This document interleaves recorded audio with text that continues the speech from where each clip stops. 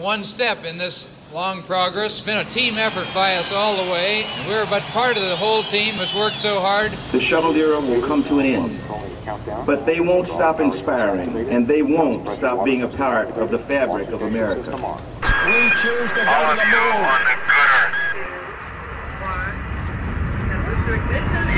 That's one small step for man, one giant leap for mankind.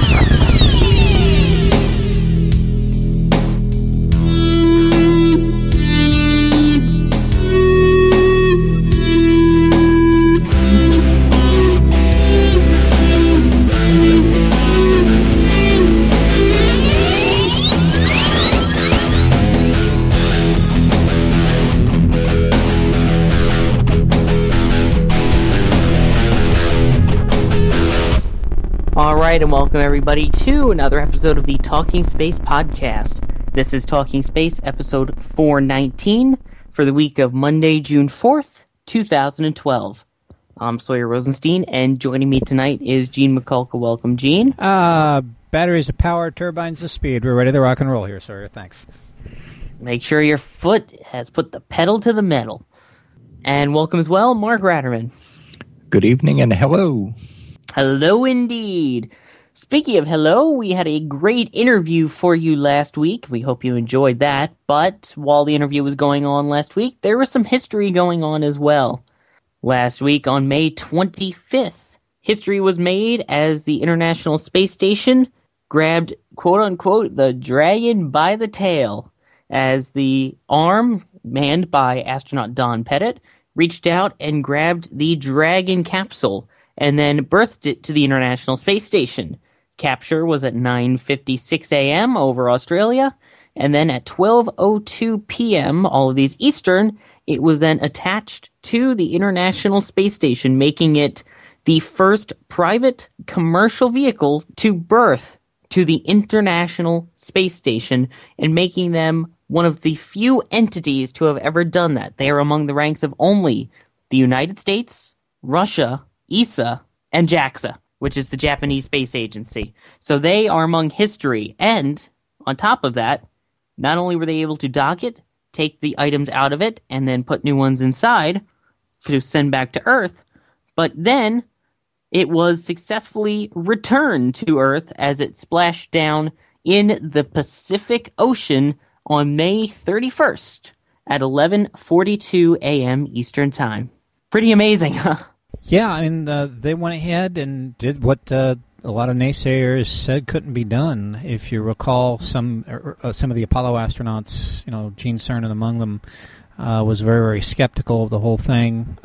So was Neil Armstrong. In fact, during the post-splashdown mission brief, Elon Musk was asked about that, and was also asked about some of the other congressional naysayers. And I thought he had a very eloquent answer to that. He basically said, hopefully this will change some some minds out there. It changed mine. I know that. I at first was very, very skeptical of this idea, but as more and more we went on with it, I got a little bit more on board with it, trying to see what was going on, and also trying to see the economic possibilities here. I think we witnessed a birth of a new theater, essentially, of economic opportunity here. That's if we're willing to step through the doors and take that. So it'll be interesting to see what happens with Dragon going forward, and seeing what's going on. I know NASA has contracted with SpaceX about 6 launches of 6 cargo launches for Dragon. And that also goes with Orbital Sciences, their spacecraft, the Cygnus, which I believe is set for launch toward the end of October, early November, that time frame. But the interesting thing that the SpaceX Dragon gives you that no other vehicle does is the ability to go ahead and return objects from the ISS. So, you've got the possibility of bringing stuff back. So now we've got the down mass again, which is something we lost after the ending of the shuttle program. So again, it may have woken a lot of people up, I think, to future possibilities and future economic possibilities. And if everything goes well with this, hopefully it'll open the door for NASA to go off and start doing some serious exploration rather than going ahead and dealing with low Earth orbit operations like we've been doing the past 40 years. Something that I believe Alan Lindemoyer had said also during the post-splashdown press conference, which you saw here today, that day, was not an exclusively NASA team. It was not an exclusively SpaceX team. It was the two entities operating together. And I've seen a lot of editorials and all this, especially there was one in Forbes magazine lately, that said, well, this should go ahead and precipitate NASA's budget cutting right to the bone. We don't need it anymore. Well, SpaceX wouldn't be around if it weren't for NASA. Elon Musk said it himself. And that mission would not be as successful as it was without SpaceX sort of backing NASA up. Oh, that's without a doubt. They even said that in the pre-launch conference, you can't have one without the other, basically. They are without a doubt a team, and a great one at that, if they were able to succeed at this. But, I mean, the big factor of this is that it was a success. And usually within their first 3 missions, there's usually at least one failure. Each of their 3 first flights of the Falcon 9 with the Dragon capsule have come back safely, those that did have an actual capsule on board. That's pretty impressive. Yeah, the other thing, too, is this is probably going to free up SpaceX to do other things as well, too. I think SpaceX is also trying to go ahead and see if they can secure some military contracts to launch some military satellites. I think that's what they're really going after now. I know they've got, I think, what is it? They have their first contract now, which also happened this past week with the Falcon 9 Heavy, which is their new one that they're planning for satellites, and that is with Intelsat. Right. So if you can carry an Intel, if you carry something like Intelsat, you can probably also carry some military applications too. I think that's what SpaceX is really trying to get after at this point. This is very unique because even though spaceflight now has been going on for over 50 years, this is still a very new aspect of it, the whole not government run but government regulated with commercial space. And I find that really interesting, and I think it's more of a learning experience for everybody at this point of where they plan to go and what they plan to do in the future. And I honestly think that the fact that we have made it to this point is pretty impressive, also considering that SpaceX managed to do this in 6 years. Yeah, well, again, Elon Musk basically said, really, if it weren't for NASA, this today wouldn't have happened. You have to remember, too, that, and again, I think this also blows this old space versus new space argument, right up, because NASA was backing them up.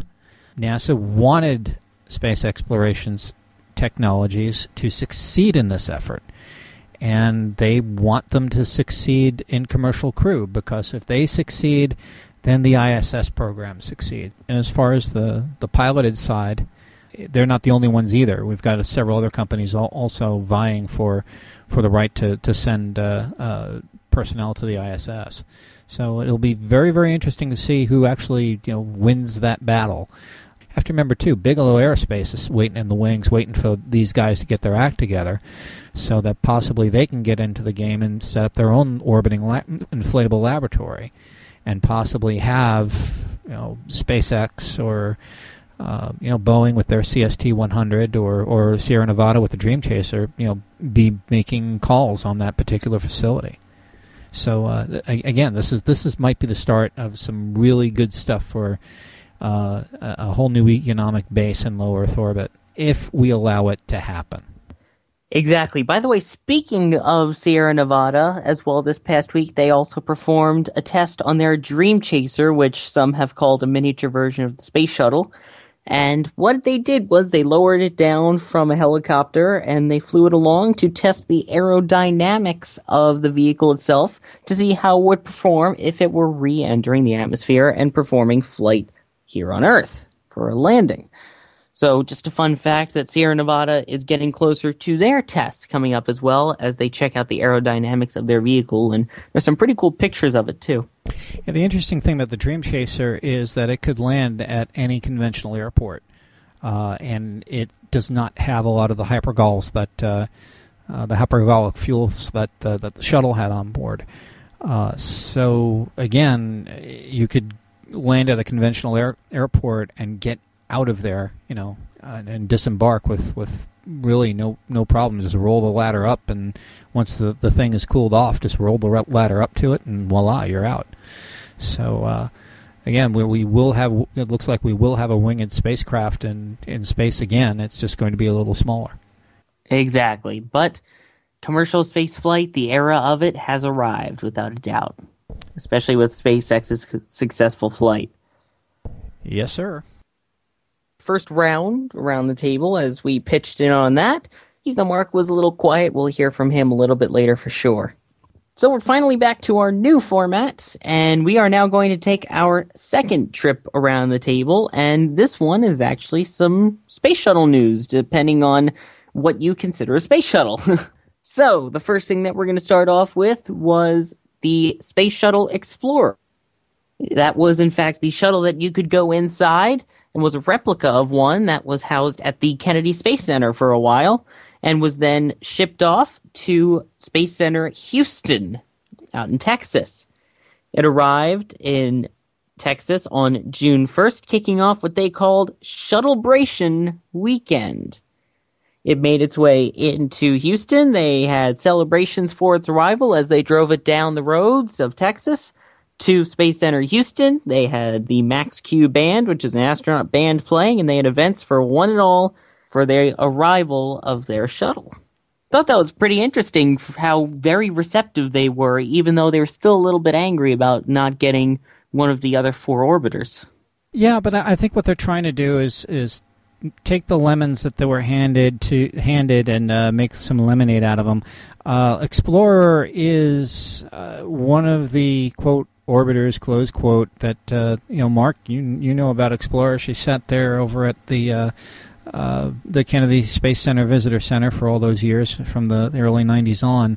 And I believe, and somebody checked me on this, where Explorer sat is where Atlantis, or the exhibit for Atlantis, is currently under construction. So Explorer needed a new home, and as a consolation prize, if you will, Explorer was given to Space Center Houston. Now the neat thing about Explorer is you can climb into it. I mean, anybody that's been to the KSC Visitor Center in the past few years has done so. And I believe, too, that they're going to go ahead. They've got some plans to augment the interior. They've got some plans to play with the exterior of the orbiter. I think they're going to try to make it look like a flown vehicle. So it's going to be kind of fun to see what they come up with. And again, yeah, Houston is got handed some lemons, but they took this little gift from Florida, and they're going to make the most of it, I think. I think they will. If the celebration that they threw for it was anything, then, and without a doubt, I mean, that was a 2-day extravaganza that they had there. As it was driving down some of the roads to get to its final place, there was a couple of close calls with some trees that it almost hit. They had actually removed some traffic lights so that it didn't interfere with it, but there were a couple of close calls with trees. However, it made it out unscathed on its journey, which can't be said the same for the Space Shuttle Enterprise, which was the test vehicle which was awarded to the Intrepid Sea and Space Museum. Since April, it has been housed at John F. Kennedy International Airport in New York City, and it is then on its way, as of this recording, which is Monday night, June 4th. It was on its way this past Sunday in its first leg of 2 to the Intrepid Sea and Space Museum. It made its way through Queens and Brooklyn and stopped off in New Jersey, where originally scheduled for Tuesday, however delayed due to weather, possibly till Wednesday, where it will then head down the Hudson River, pass by the Statue of Liberty, as well as the World Trade Center site, before docking at Pier 86 and being lifted on board the carrier later that day. However, all didn't go as according to plan on leg 1 of the journey. Now, they had 2 concerns when they were going through. One of them was trying to get by a little bit of a railroad bridge that they had to get by, and then the other was an actual bridge. The bridge, it was a little bit of a close call, but the actual vertical stabilizer in the back made it by just fine. However, that was the second part. The first part was that railroad bridge that it had to narrowly squeeze through. It didn't go as well. As it was going down the middle, a strong gust of about 35 knots came along, pushed the shuttle to the side, and smashed the wing into the side of it, scraping the wing, revealing some of the wood material underneath. That was a little surprising to hear that they damaged the shuttle on the way to New York. That's what I call an oops. Just an oops? That is a huge oops. Yeah, I know. I was standing, I remember going to the seeing that bird sitting sitting right across the way from Discovery, and I saw the wing before she was damaged. So I think you guys over at the Intrepid have got some work cut out for you before you start the display. I'm sure they'll go ahead and get Enterprise ship shape and ready to go for her debut. Alrighty then. Speaking of things that weren't meant to be what they actually were, Gene, what do you have for us? Oh boy, well, Christmas came early for NASA. The National Reconnaissance Office, the NRO, basically said, hey NASA, we've got two assets, essentially two reconnaissance satellites that we're not actually using, or we don't plan to use. They're space qualified. They've got mirrors. The mirrors are about anywhere between 7 to 9 feet, just like Hubble. But guess what? They've got about 100 times the field of view, and we're just not going to do anything with them. You want them?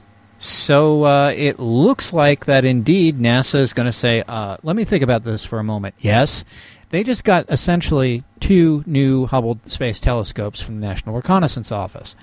And they no longer, apparently, to quote the article I'm looking at here from dated today from the Washington Post, to quote a spokeswoman for NRO, Loretta DeSoto, she basically said that they no longer possess the intelligence collection uses, and she basically went on to say that the hardware is approximately the same size of Hubble, but it uses newer, much lighter mirrors and structure technology. And some of the other components were removed before the transfer. When pressed to ask which components, she said, quite frankly, I can't answer that question, which probably means I could answer it, but then I'd have to shoot you afterward. Apparently, these telescopes have been declassified according to the article, but remain sufficiently sensitive that neither the National Reconnaissance Office or NASA could go ahead and provide any photography of said instruments. But again, it's a bit of a surprise for NASA. Now, there's the rumor has it that the NRO telescopes may be about maybe modified versions of the old KH or Keyhole 11 satellites that have been running around in orbit since 1976. In fact, some people kind of theorize that Hubble herself was sort of a modified version of a Keyhole satellite, but it kind of makes you wonder what else is up there. NASA's also said too that they can't get assets, or they're going to need to wait a little bit and sit down and figure out what these assets are and so on and so forth. But it looks like indeed that NASA's got a gift, and they will probably use this to the best of their ability, and we'll just have to sit and wait and see what the heck they really, really are, and see if we actually really do get photographs of what these things actually look like. So Hubble ain't dead, boys and girls. Well, the Hubble Space Telescope herself may be on the wane. Again, these other two scopes are coming online, and I don't know what that does to the James Webb Telescope now. Although Webb has got far more power, much more powerful capabilities than probably even than these two things. But if I think we're talking about something totally different. Yeah. The two vehicles are sort of the same as Hubble, but not quite. I mean, the idea too is that a lot of people are speculating about the future of the James Webb Telescope, and they're actually two different critters. So, in their capabilities as well, I think James Webb is actually more of an infrared light than actual light. Type vehicle anyway, so Webb will be able to give us some far better shots than even Hubble or any of these two other assets will. But Hubble is, of course, on its way out. They figure it might last around the 2013-2014 time frame before it has to come in and re-enter. But having these other two assets available is going to be pretty darn good. In fact, from what I heard, and I think this was also in the same Washington Post article, is if you turn these telescopes back over toward the Earth as in their usual role as a reconnaissance vehicle, they could pick up a dime on the top of the Washington Monument. That's how good the optics are on these things. So it kind of makes you wonder too what else they've got up there that's looking back down at us. But again, this is a boon for astronomy. It seems like Hubble's legacy will live on in these two vehicles, and gosh darn it, I think NASA really kind of got lucky here, because they didn't have plans to send any new telescopes past Webb into orbit. So they now have two assets to play with, and this is good stuff for astronomy. As long as they don't mind paying the continuing costs of operating it.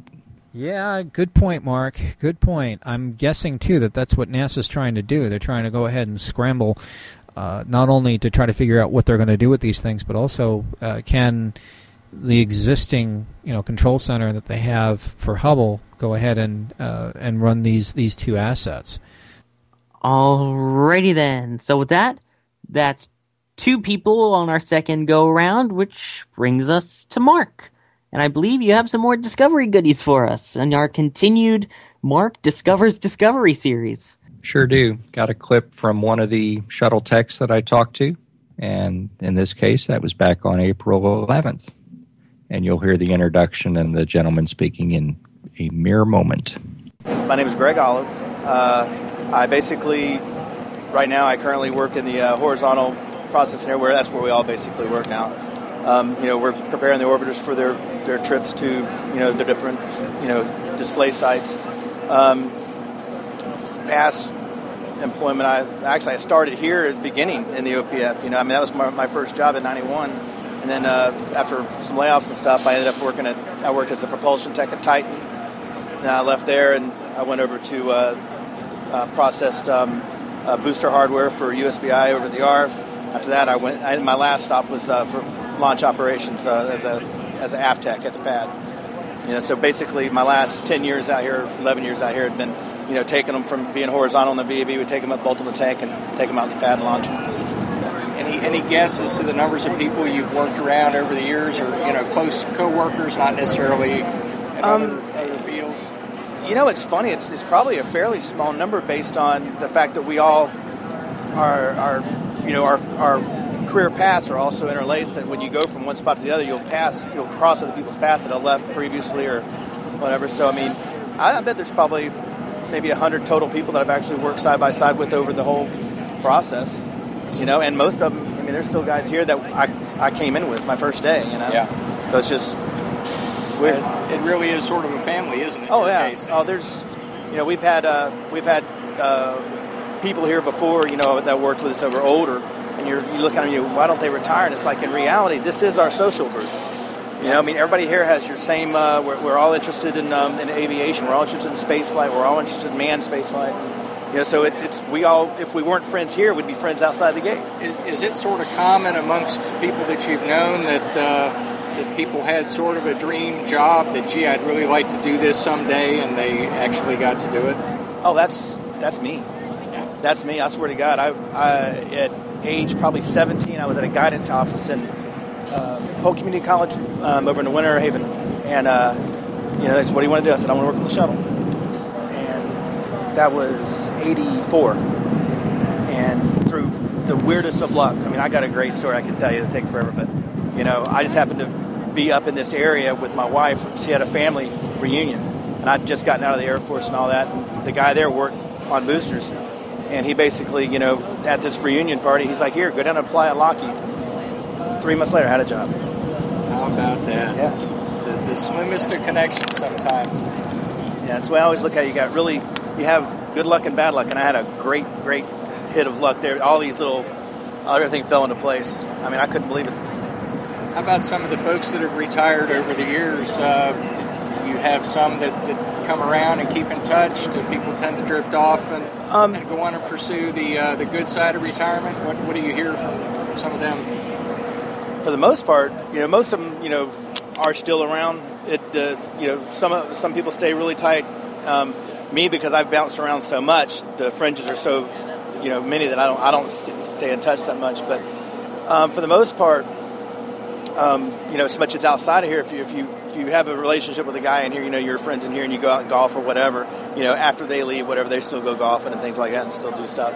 But for people that, that their interactions were all basically inside the gates, once someone leaves, and I found this out when I got laid off, you call back and, hey, how's it going? You stay on top of things, and over time you get farther and farther away from the epicenter, and you just don't have anything to talk about anymore. So you just kind of that's when you drift off.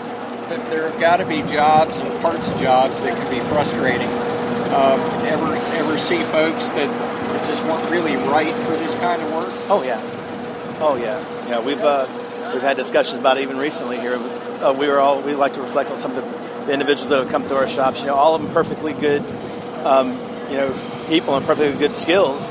But you actually have to be very arrogant and very confident to do this job, because when you go up and, when I go up and do a job, I usually have two different individuals represent two different entities watching me for everything I do. And if you aren't real confident in it, you'll get nervous. And then when you get nervous, you start, and then it just goes downhill from there. And then the people that are checking you out, they question your skills or your procedures. It compounds. And that's interesting. Yeah, it really is. I mean, it's, I hate to say it, but I don't know of anybody out that's in our group now that isn't real overconfident in themselves. Yeah.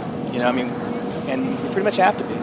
Do you get involved in past with troubleshooting, or does that happen at a higher level with it usually it's the design of it is at higher levels. I mean, the original layout of the way the system out here is, and things have changed over the years. It's amazing, how the program itself has changed. It's evolved.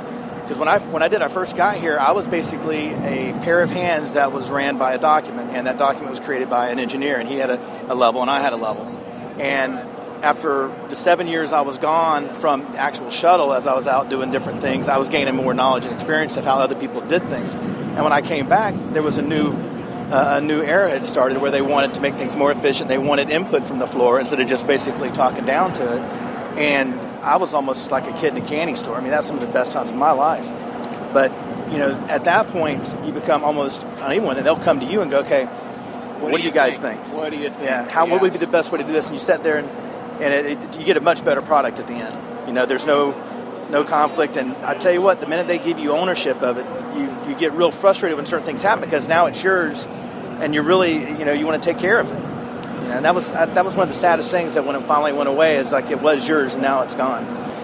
We really got good at this. I mean, you look at how well the orders performed on orbit and how good everything went in processing even. And it's funny, up until the last 3 launches are when we had the major hiccups. Every one of them's last launch, they all threw their feet out like, no, I don't want to go. I don't know, no. I mean, we had major break schedule slides on every single one of them. We had the crossfeed leak seal on 103, and then we had the cracked flanges or ribs on the tanks. So that one's shuttled down for a while.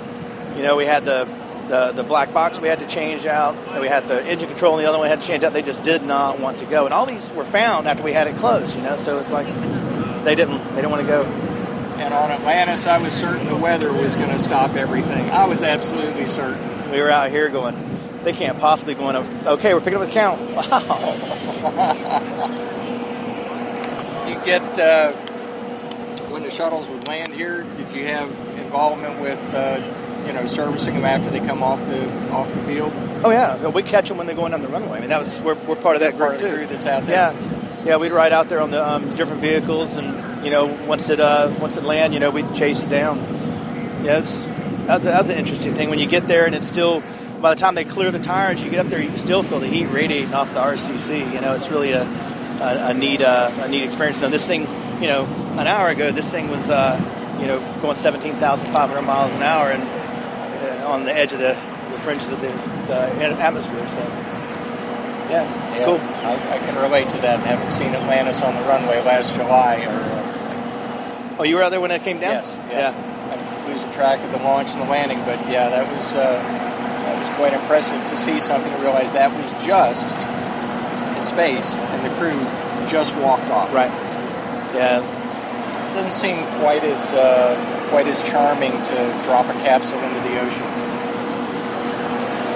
Loses a little bit of what we've gotten used to. Yeah, I mean, and then you always like to think that the shuttle was a step forward over the capsules and all that. And I'm personally, I think by giving up shuttle, we're giving up a capability we should keep.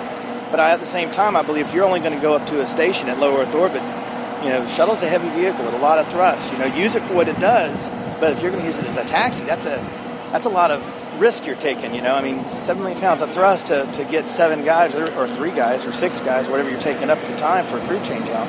It's a lot of thrust and a lot of question. Is the time frame of launch, is that when you would have those moments where you might, not necessarily moment, but you're more apt to hold your breath during a launch, or when the orbiter would be in orbit, doing their job? Never on orbit. Didn't have any worries up there? Well, to be honest with you, I roll into the natural feel of the space. And when I first got here, it was launch, and then when the booster separated, everyone clapped. That was my first experience. That's how, it was imprinted on me. And then after Columbia, now you have that little bit of, the boosters because the boosters now work great. They haven't gave us any problems since Challenger. And we don't launch in freezing weather. And then, when Columbia happens, now we're all like, okay, she's coming back. We want to see her. We want to hear the booms. We want to, and then okay, cool, we made it. So it's like I said, it's basically, I personally don't have any. It's just what's been imprinted on me by, the environment I'm in. During a flight, you ever get up in the morning and kind of check in either at work or somewhere to see how things are going? And that's what NASA selects for. Hey, there they are. Yeah. A bunch. Because but at the same time, over time, the mission itself isn't part of it. I mean, even before Columbia, I always had a real simple motto. I work to give them a good shuttle. They bring it back. So that was always our little thing. So, and it always worked out. Well, one time we had an issue, but I never had a problem giving them a good piece of equipment. I think Steve Lindsay out at the pad before 133's flight made the statement that they just give us the keys and we go fly, and they want us to take care of it, bring it back in one piece. Yeah, I thought it was funny whenever me and a couple of guys were talking earlier, and it's like, being in the vertical world, you got the tank, takes 2 years to build, and it would show up eventually, and then you got the booster guys, they're all stacking for months on end. It takes a month to get the tank stacked to it. The orbiters in the OPF, they process over there 4 to 6 months, and then they bring it by and just park it. And I've walked in that place before, and there's 2 people in an orbiter sitting in the VEB, and I just found myself going, I guess they dropped something off for us. It's just kind of like all that work and all that. It's like, okay, Greg, your turn. And it's like, all right, game on. I appreciate it. Thanks for talking with me. No problem. Yeah, a little more shuttle goodness I thought everyone would enjoy. What I found interesting, Mark, was the way that the gentleman was saying that you have to be a little bit overconfident. You have to be there has to be a little bit of a swagger there, because you basically have two entities, plus your own management on your back. And if you don't have just a little bit of a swagger, and if you don't have just a little bit of a feeling of confidence and so on, then you're going to be lost in that particular job. And anybody I've ever met that's touched one of those birds and that has played with one of those birds, they all exude that hey, I do a good job type attitude. And gosh darn it, I think of all these individuals now that most of them are now, the whole team has been separated, and what a tragic loss basically, for the country. That you had this team that said we can do anything that you dish out, and with these vehicles, and they were getting, and again, I believe the gentleman said we were getting so good at it, and I've heard that said from a few other shuttle workers, that's saying we were just getting so good at this. We finally figured out the nuances of these birds, how they behaved, how to really, really deal with their personalities and so on, and then the plug was pulled. It just it really gets to you to see that this whole team is this great team that we assembled is no more, and hopefully the shades of the SpaceX launch that we just witnessed and the SpaceX mission we just witnessed will harken back to these folks. But wow, I just thought what a waste of a resource, of a tremendous resource. This team has now disbanded and may not ever get back together again on any project. So, if folks are out there, just listen to these folks. If you're trying to hire somebody, I mean, these folks are tenacious, and I if I had a company that I could give somebody some work, I'd hire one of these guys in a heartbeat. And Mark, again, thank you so much for going ahead and sharing this, because every time you bring in one of these installments, I hearken back to those folks and just think of how magnificent these people were in taking care of these birds and making sure that they were healthy and up to each one of the challenges that spaceflight goes ahead and throws at them. These folks were just masters, and it's just tough to realize that these individuals are now off looking for other things. So it breaks your heart, and you're so proud, and it breaks your heart all at the same time. I don't know how I could put those emotions any other way, but it just does. Well, I've got some more for you in the future. I'll blend them in as we have the opportunity on future shows. Really looking forward to it, Mark. Thanks so much. Alrighty then, now let's move on to our third and final go-around. And my last story here on the go-around involves another mini space shuttle, and we're not talking about Sierra Nevadas, and we're not talking about the actual one, but we're talking about the military's X-37B. Now, we've talked about this orbital test vehicle. This is their second test flight, which launched back in March of 2011 and has been in space for 15 months. Now, what they're planning to do is, sometime this month, they will land it. Now, they said the team at Vandenberg Air Force Base, which is where it will land, is ready for it at any moment, at any split second, this time, this month, all based on, apparently, according to officials, weather conditions and other technical aspects. Now, they'll be landing at a 3-mile-long runway that was originally built for the space shuttle when they had planned for polar launches from Vandenberg Air Force Base. And on top of that, a fun fact, besides this one coming back and landing, the one that is scheduled to launch after that in October is the same one that landed back in 2010 on the first orbital test vehicle mission. They're actually refurbishing it for the first time since the actual space shuttle program. A refurbished vehicle will be flying in space. It's funny. I think Boeing also has a possible piloted version of that vehicle on the drawing boards. And again, you've got Sierra Nevada's Dream Chaser, and you've got a possible piloted version of the X-37B coming. If it gets green-lighted. So I think our shuttle fleet is going to be well remembered for that, and their kids, if you will be taking over for them. So as they sit in museums, sort of reminding us of their past greatness. Their children, if you will still be flying. So that's always a good thing, Sawyer. So thanks for sharing that story. And again, the X-37B, nobody still knows what the devil it's been doing up there for that long. I mean, the theory, there's been some theories going on that, well, maybe it's been keeping an eye on the Chinese space station up there.